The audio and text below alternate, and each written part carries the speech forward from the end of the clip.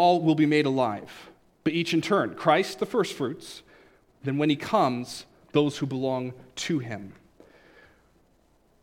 Paul is writing to the Corinthian church, these group of people who have gathered in the city of Corinth. These are people that he is writing to who have confessed to have placed their faith in Jesus Christ alone for their salvation.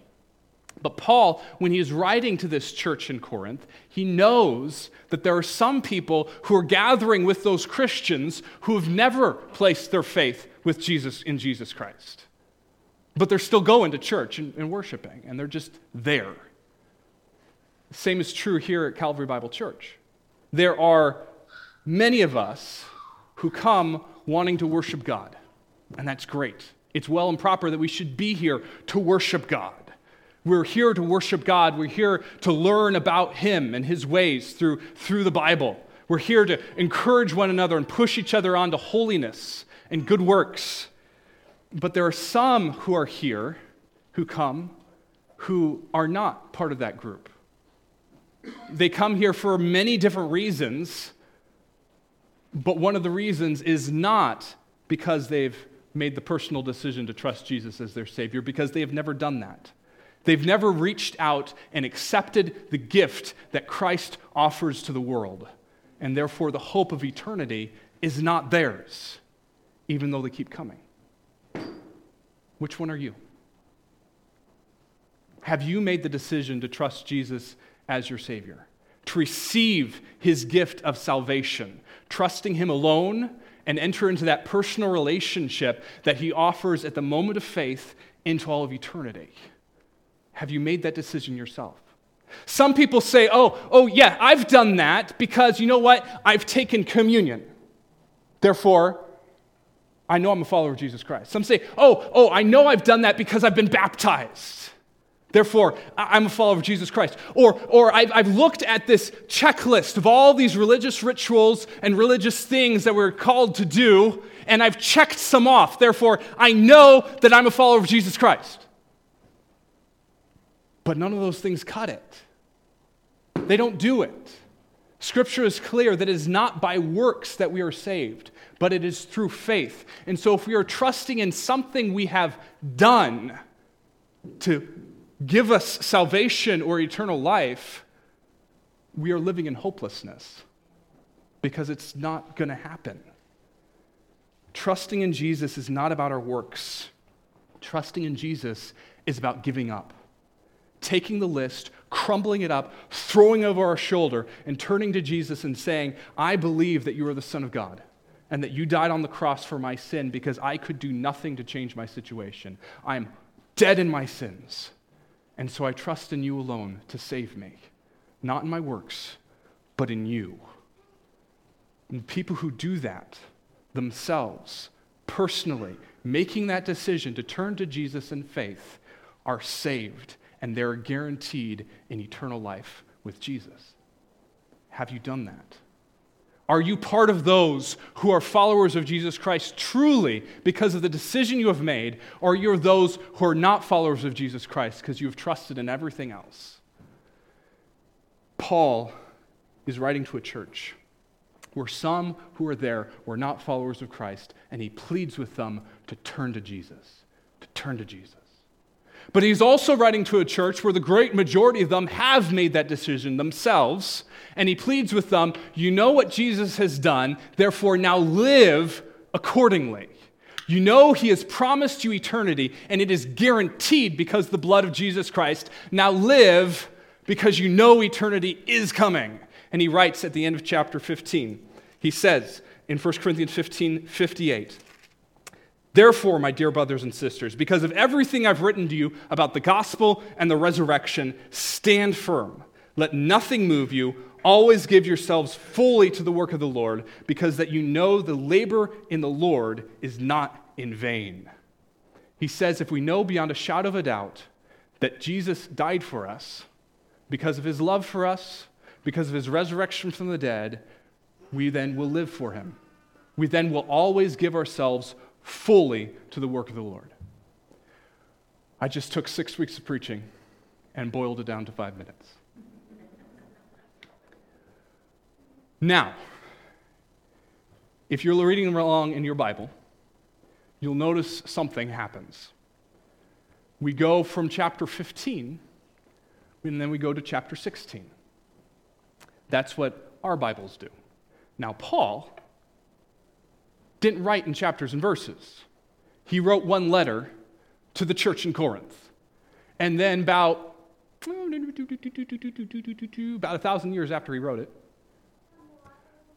they decided, it would make it easier for us to read and reference things if we split it up. So they split it up into chapters. Then a couple hundred years after that, they said, make it even easier if we split it up into verses. And so we can say exactly 1 Corinthians 15:58, and we can all go there together. It makes it easy, yes, but unfortunately, it also breaks up thought for us. And in our brain, subconsciously, we say, chapter 15 must be one idea, and chapter 16 must be another. But Paul didn't write in chapters and verses. He's building an argument, and he has ebbs and flows to it as he moves from one point to the other point. And so we get to verse 16, and it's still chapter 16, but it's still tied to chapter 15. He's saying because of the promised resurrection, guaranteed by Jesus' death on the cross, guaranteed by his resurrection from the dead, he writes in our passage today in 1 Corinthians 16, verse 1 to 4. He says, "Now about the collection for the Lord's people, do what I told the Galatian churches to do. On the first day of the week, each one of you should set aside a sum of money in keeping with your income, saving it up so that when I come, no collections will have to be made. Then when I arrive, I will give letters of introduction to the men you approve and send them with your gift to Jerusalem. If it seems advisable for me to go also, they will accompany me." I hate verses like this. Paul believes that our salvation will change everything about us. He believes that it will change how we worship. We've talked about that. He believes how it will change how we live amongst our brothers and sisters in Christ and among the community. We've talked about that. And Paul believes that our salvation and the coming resurrection will change how we handle our money. It's one thought in there. Now, I'm trying to advance the slide, but it's not doing it. Did you click off of the proclaim? Okay. There we go. All right, so we're going to talk about today is, because of the blessing of God, the followers of God give wisely and systemically from the provision of God to bless others. That is a mouthful. That is my outline. That's the point that I want to get across, but I don't expect any of us to actually remember that sentence. Because of the blessing of God, the followers of God give wisely and systemically from the provision of God to bless others. If you try to say it 10 times fast, it's a lot of fun. What I want us to remember is that God has blessed us, so therefore let's bless others. That's the point. And before we dive in, let's pray. Father, thank you so much for blessing us. Ultimately, by sending your Son, Jesus, to die on the cross for our sins, that whoever believes in him will not perish, but have everlasting life. It's not something we have to do, sacrifices we have to make, good works we have to plow through, but all we have to do is turn to you and believe and receive your amazing gift. And to those who have believed, those who have called upon your name, you give us the right to be called children of God. Lord, thank you for the faith that you give and the ability just to fall in you and have you change us from the inside out from that faith. Lord, if there's anyone here who has never made that decision, I ask that today would be the day of salvation, that they would turn before it's too late, and they could enjoy the amazing blessedness of the hope, peace, joy, and love that comes from a personal relationship with you, our Creator. And Father, as we study this verse, I ask that we would understand what it says and what it's not saying, and that our lives would change to reflect your glory and your holiness so the world around us might know that you are our only King, you are our only God, and no one and nothing else is. And may we take those steps, no matter the result. Give me the wisdom today, Lord, to speak clearly and preach with boldness. And I ask that as I'm up here, I would decrease and that you would increase. And may the words of my mouth and the meditation of my heart be acceptable in your sight, my rock and my redeemer. Thanks, Father. Amen. Let's first discuss the blessing of God. The blessing of God. I find it fascinating, the term that Paul uses in our passage, 1 Corinthians 16, for the gift that the Corinthians are collecting and then sending on to Jerusalem. The term that he uses is actually grace. Grace. Our passage says, it says in verse 3, I will give letters of introduction to the men you approve and send them with your gift to Jerusalem. But literally, that word is grace. I will send them with your grace to Jerusalem. It's the same word that Paul uses in Romans chapter 3, verses 23 to 24, where he says, all have sinned and fall short of the glory of God, and all are justified freely by his grace through the redemption that came by Christ Jesus. Grace is something that God gives to us, those who do not deserve it. It's something that is given to someone who doesn't deserve it. Jesus' sacrifice on the cross, that was grace. We didn't deserve him doing that. Redemption and reconciliation is grace. Guarantee of an eternity on a perfected earth, that is grace. We don't deserve any of this, but God says, here you go. I know you don't deserve it, but I want to bless you. Boom, and drops it in our lap. God has blessed us with so much. We could talk about those spiritual things that have to do with our salvation, but we could broaden our discussion, and we could talk about the Holy Spirit and the spiritual gifts that are given to us. That's grace. We could talk about the ability to serve God, even though we are sinful. He says, I want to use you to advance my kingdom. That's grace. But let's be even more practical. We could talk about all these spiritual things. We have a bunch of cars in our parking lot. And each one of those cars is God's grace to everyone who owns them, because we don't deserve them. God has given them. We could talk about air conditioning and heat in this building and in our homes. That is God's grace. We could talk about the health that we have in this building and people who are able to walk here on their own feet instead of sitting in a hospital. That is God's grace. We could talk about the money that's in our pockets and our bank accounts. That is God's grace. Paul said it this way in 1 Corinthians chapter 9, verse 8. 2 Corinthians 9:8. And God is able to bless you abundantly so that in all things at all times, having all that you need, you will abound in every good work. God gives us everything we need. Everything we have is not because we earned it. Everything we had is not because we worked the land and provided it for ourselves. Everything we have is because God has graciously given it to us. We are a people so fortunate because of graciousness of God. And he has promised not only to provide everything we need right now, but everything we need for all of eternity. Graciousness. Warren Wiersbe writes this. It's interesting that Paul mentions the concept of an offering just after his discussion about the resurrection. There were no chapter breaks in the old original manuscripts, which I told you about. So the readers would go right from Paul's hymn of victory into his discussion of money. Doctrine and duty go together, so do worship and works. Our giving is not in vain because our Lord is alive.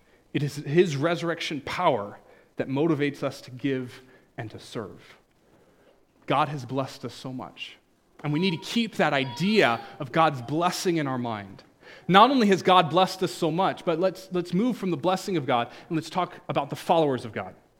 As I said earlier, there's a group of people in the Corinthian church who have turned from their sins and trusted in Jesus alone for their salvation. They've made that personal decision for themselves, and they've stepped into the journey of faith.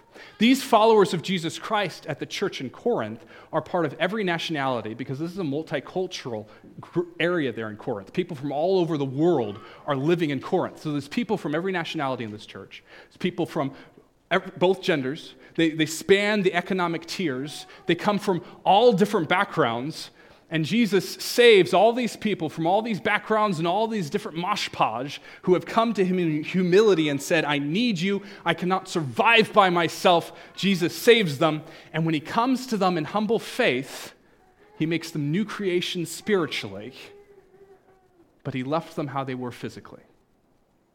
Just like us.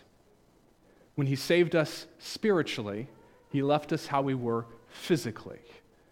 That's why we have people in the hospital today. That's why we need medicine. Because we're still living in a body that is marred by sin, We're still living in a world that is marred by sin. We're still waiting for eternity to come. It's not here yet. One day we'll be on shouting ground in a perfected earth where there'll be no more brokenness, no more pain, no need for this, no need for that, because Jesus will be there and it'll be all perfect. It'll be a great and glorious day, but it's not here right now. And throughout our lives, we're going to go through these cycles where we have needs that we cannot supply for. Whether those needs are emotional needs or physical needs or financial needs. We'll go through those down cycles, and we need the church, other followers of Christ, our brothers and sisters, to step up because we can't provide for ourselves.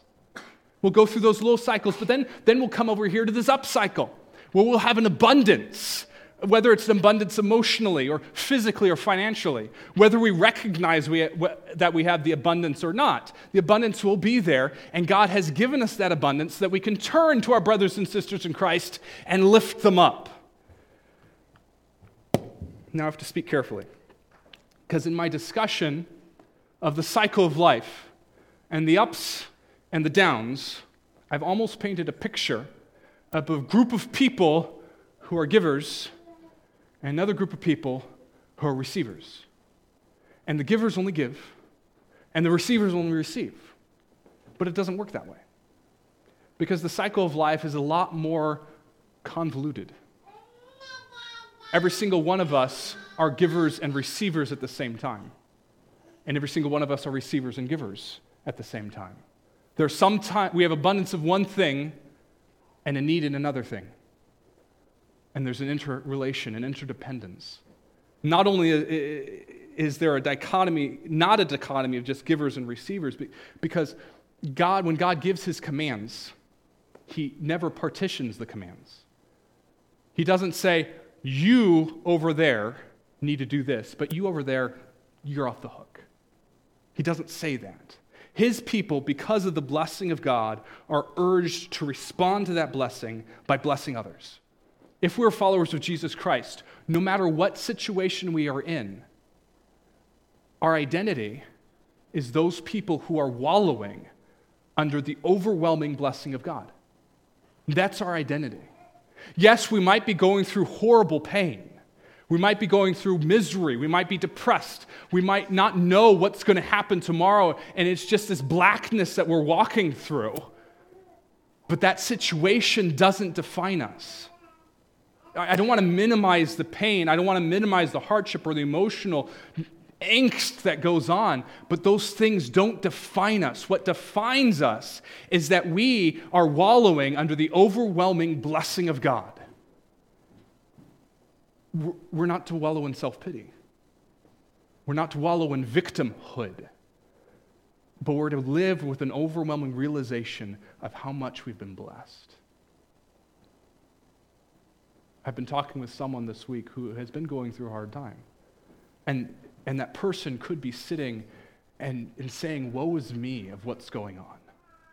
But every time I talk to this person, she always comes back and says, I'm so grateful of the joy that Christ gives me. And I know he is with me, walking with me through this. She's not wallowing in self-pity or victimhood. She's realizing that she is a recipient of the overwhelming blessing of God. And when we realize that, we can seize that identity and live according to it. Knowing that identity, that we are those who are wallowing under the overwhelming blessing of God, we can read 2 Corinthians chapter 9, verse 8 a little differently and put a little different emphasis on another part of it. He says, and God is able to bless you abundantly, so that in all things and all times, having all you need, which is great, you will abound in every good work. God gives us the blessing that we might turn around and use it for him, so we can abound in every good work. We've looked at the blessing of God. We looked at the followers of God, the ones who are recipients of God's blessing. Let's talk about what that looks like. Because of the blessing of God, the followers of God give. Or as I said before, God has blessed us, so let's bless others. In our text, Paul writes in 1 Corinthians chapter 6, verses 1 to 2, he says, now about the collection for the Lord's people, do what I told the Galatian churches to do. On the first day of every week, each one of you should have set aside a sum of money in keeping with your income, saving it up so that when I come, no collections have to be made. Paul has an expectation that this church, the church in Corinth and the church in Galatians, and if you could read the Bible, you talk about the church in Rome and the church in Thessalonica and all these other churches, but he has an expectation that the people of God would give. The giving was not necessarily out of sense of obligation.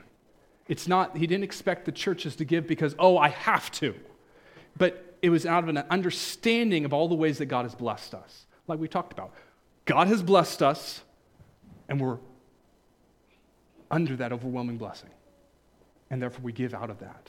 It's interesting that in the early church, if you study Acts, whenever people turned to Jesus in faith, they always turned around and started giving to people in need.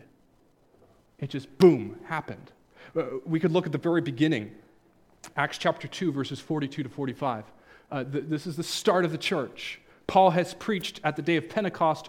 3,000 people have come to faith. And now it says those people, they've devoted themselves to the apostles' teaching, to fellowship, to the breaking of bread, and to prayer. This is the definition of the church, what the church does. And we love studying this verse because it's so uplifting. This is what God's people do. Everyone was filled with awe at the many signs and wonders performed by the apostles. We love this verse too because we love signs and wonders. We love seeing God work, and it's very uplifting. And it says all the believers were together and had everything in common. They sold property and possessions to give to anyone who had a need. And that's the verse we jump over because it's an uncomfortable verse. But why? Why did it happen that people turned to Jesus in faith and all of a sudden started giving to people in need? Because Paul and the early church, those church leaders, they didn't call people saying, hey, you must do this. You have to give a tithe. The Jews did that. That was part of the law. The early church, they didn't have this concept of tithe. It wasn't done out of obligation. The terms they used were, hey, this is a gift of kindness or gift of generosity. It was an outflowing of the blessing that God has given. It was an act of service. It was an act of fellowship, partnership, sharing, or solidarity with believers from around the world. It was a blessing. It was an act of service to God. Paul and the rest of the apostles and most of the early church realized that what they did with their finances showed who they worshiped. And they resolved that they wanted to show with all of their life, including their finances, that God was their God. And nothing else was. They lived in a world where money was worshipped, and they said, that's not going to be us. We want to drastically show our community that God is our God and nothing else is. That God is the one who has provided for me. I haven't done it. Everything I have is because of God's blessing, so I want the world to see that God has provided, and I know He will continue to provide. And because He has provided, I want to turn around and use that provision to bless someone else. Because of the blessing of God, the followers of God give. Because of the blessing of God, the followers of God give from the provision of God. Now, this is where it starts getting a mouthful. And just in case you forgot, the short phrase we're supposed to remember is God has blessed us, so let's bless others. Some people might look at the concept of giving, and they say, you know what? That's great. I understand God is blessed, and there's things that need to be done. But have you seen my bank account? Have you? It's non-existent. There are a lot of people I know that live paycheck to paycheck, and they don't know how they're going to pay their utilities this next month. They don't know how they're going to put food on the table, much less take some money out to give to someone else. And those people look at these passages and they say, you know what, that's great, but Paul is meaning those who have enough dough. Those who can afford it, they can give. But unfortunately, Corinth was a lot like our church. They had people from all levels of the socioeconomic scale. They had people who were well off, and they had people who were barely scraping by, and they had slaves who did not have an income at all going to this church. And Paul looks at this church in Corinth, and he does not say, on the first day of every week, each one of you who are rich set aside a sum of money in keeping with your income. He doesn't say that. He says, on the first day of every week, each one of you should set aside a sum of money in keeping with your income. He expected everyone who was a follower of Christ to worship with their wallet, and they were to do it in keeping with their income. The NIV translates this phrase this way, and I understand why they translated it that way. I don't really like it because there were people in Corinth who did not have income, and the word they use for income isn't necessarily generally used for income. It's a better translation where it said, hey, each one of you should set aside a sum of money in keeping with whatever success or prosperity may have come their way that week. That's a better translation for it. It's saying, you know what? God has blessed me this week, and I'm going to give out of that blessing. It's the person walking along the sidewalk like my father-in-law does. He never looks around. He is also always looking down. And he has picked up so much coin off the ground. It is unbelievable. But it's that person looking down, and they see a dime, they pick it up and say, wow, thank you, God, for this dime. I'm not going to stick it in my pocket. I'm going to go and use it to be a blessing to someone else. Paul says, in keeping with whatever success or prosperity may have come your way this week, whether it is your income, whether it is a gift that has been given, whether it is a dime that you found on the ground, we are to give. The early church didn't do a tithe. The Jews did, because that was part of the law. But the rest of the Gentiles and all that, they didn't do a tithe. And I remember the first time I heard that, I was like, yes, that's awesome. I don't have to give as much to God. We don't like to give the concept of tithe. It's just so burdensome. Who wants to give 10%? But then I found out the rest of the story, back when I was a young whippersnapper. See, the early church didn't give a tithe. Some people say you're still a young whippersnapper. The early church didn't give a tithe. They gave more than a tithe of their income. Many of the rich sold houses and properties, and all the money from that house and property they gave to the church to be used for the needy. That's so much more than a tithe. That's 100% of that. Those who were poor couldn't sell their houses and properties, but they gave. They saw what they needed, and they saw the needs over there and said, you know what? I'm going to give all this and that because I know God will provide. They gave. I like to tell people that a tithe, the 10%, is a good baseline, not because we want to follow a rule, but it's to show, hey, to ourselves and to the world that finances are not my God. And so we sit down with our budget and we say, okay, this part I'm going to give to God, give back to God. And the rest of this now I'm going to partition for my utilities and food and fun things and all that. But the first thing I do is give back to God because I want myself, my family, and the world to know that finances are not my God. God is. That finances are not, I'm not providing it. God is doing it. Dave Ramsey said it this way: let us live and give like no one else. There's the quote. Let us live and give like no one else. If you want to know more about that, you can join one of our Financial Peace University classes. And I need to preach faster. That clock is mocking me. Because of the blessing of God, the followers of God give from the provision of God. Because of the blessing of God, the followers of God give from the provision of God to bless others. Again, a mouthful. I was supposed to preach this sermon last week, but I didn't want to preach on giving the first week back from sabbatical. Just didn't seem right. So that's the mouthful that we're learning. Because of the blessing of God, the followers of God give from the provision of God to bless others. Blah, blah, blah. What was the small phrase we were supposed to remember? Close. God has blessed us, so let's bless others. Roxy shortened it even more. We give because God gives. Thank you, Roxy. So what is our giving, our offering to be used for? If God has blessed us, and our identity is those who have been blessed, and so we give out of that blessing, what do we give for? What is our offering to be used for? This passage that Paul is talking about in 1 Corinthians 16 focuses solely on giving to those who are followers of Christ, who are needy, and who are not in their community. They are taking this offering to give to the people in Jerusalem, as verse 3 says. Jerusalem, there's a famine going on, and many people in Jerusalem don't have work, they don't have enough food to eat. And so the Corinthians said, hey, we want to give to help those. It'd be like us saying, hey, there's a famine going on in Omaha, and there's believers of Christ who are starving, and so we take up an offering and we send to them, which kind of rubs me wrong, because I really don't like helping Omaha sometimes, and that's my own sin. I shouldn't say that in live media. But that's what they did. They said there's this metropolis over there, and they're hurting, and we who are in the small town rural area are going to help them out. And so they did it. We see Paul taking collections for poor Christians in many of the places he ministers to. We see it in Galatians 2. We see it in 2 Corinthians chapter 8 and 9. We see it in Romans 15, all these different things. We see this ministry throughout Acts of church taking a collection for the poor. We took up a collection to help those in Ukraine, refugees.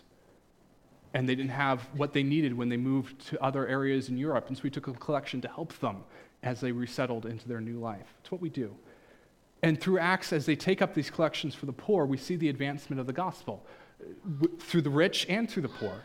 People who see a church stepping up and saying, we want to help and minister to those that no one else is doing it, the outcasts. And as people saw the church ministering to the outcasts, they came to Christ. Our church has a line item in our budget where if people can't pay their utilities or their rent, they don't have food, they don't have gas in the car, we'll take them to the grocery store, we'll send a check to the city office, we'll take them to the gas station, and we'll help them out. And we'll say, hey, this is a gift from God to you. We had some people who were going down to Omaha, and they didn't have enough gas in their car to go down to Omaha, so I filled up their gas, and they drove down to Omaha to the hospital down there. It's a way to show, hey, God has blessed us, and we want to bless those who don't have enough.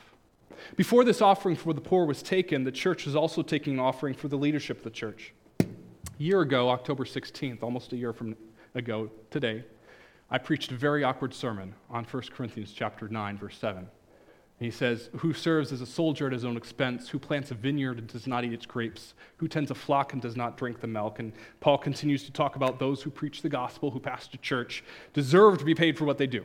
And it's very awkward to stand up here and preach a sermon on, hey, you need to give me money. Pastors aren't supposed to do that. But it came through it was this passage, so I had to talk about it.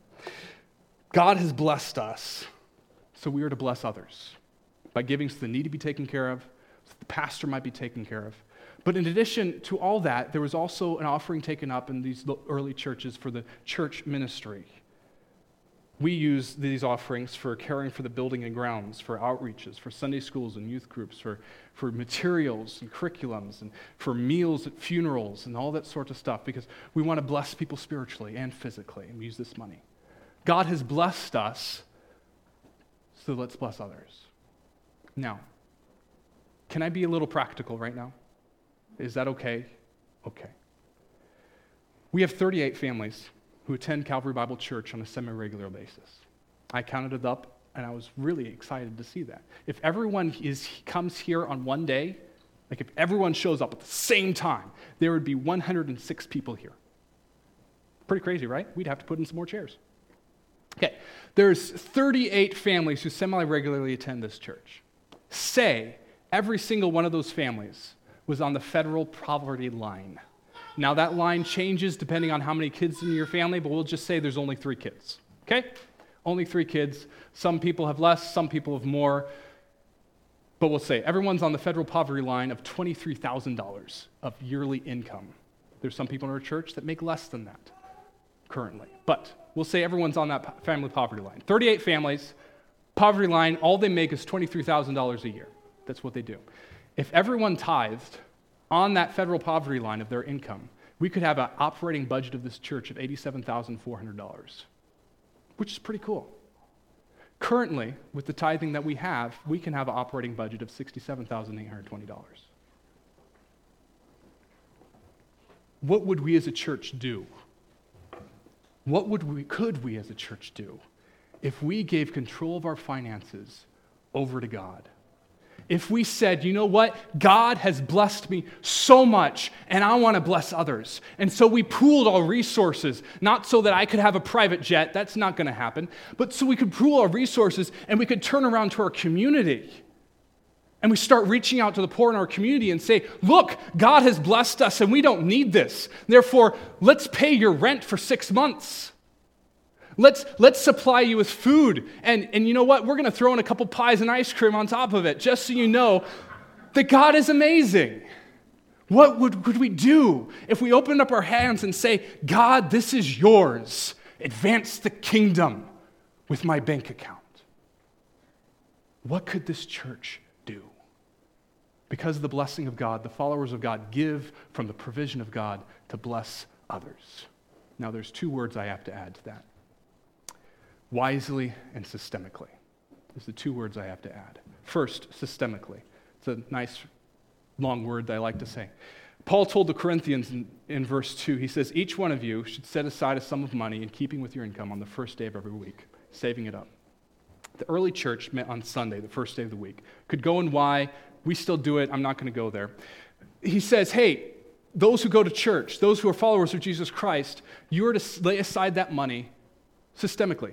Every week, put it aside. Basically, as your income comes in. Some of us are paid every week. Some of us are paid every 2 weeks. Some of us are paid every month. Some people are paid in the fall. But he says, systemically, however it comes in, set it aside immediately. It's not to be I'm going to put it aside when I feel like it. Or I don't have enough, and therefore I'm going to hold on to it until I know that everything's going to be provided for. It's not I really didn't like that sermon, so I'm going to wait till he actually preaches something I like. Or I don't like the direction of the church, so we're going to hold on. It's a system, a routine. God blesses us all the time, therefore we are to bless all the time. Over and over and over. Our giving is to be systemic. Our giving is to be wise, he says. Wise. He says in 1 Corinthians 16, verses 3 to 4, when I arrive, I will give letters of introduction to the men you approve and sum them with your gift to Jerusalem. If it seems advisable for me to go also, they will accompany me.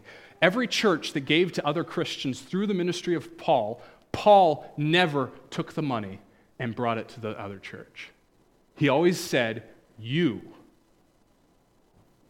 bring some men, you take the money as a group across the Roman Empire to that other church. You protect it, you make sure it's given, not me. He was being wise and making sure that there was nothing going on shady, so that everyone knew this was the money that was given and it arrived there safely.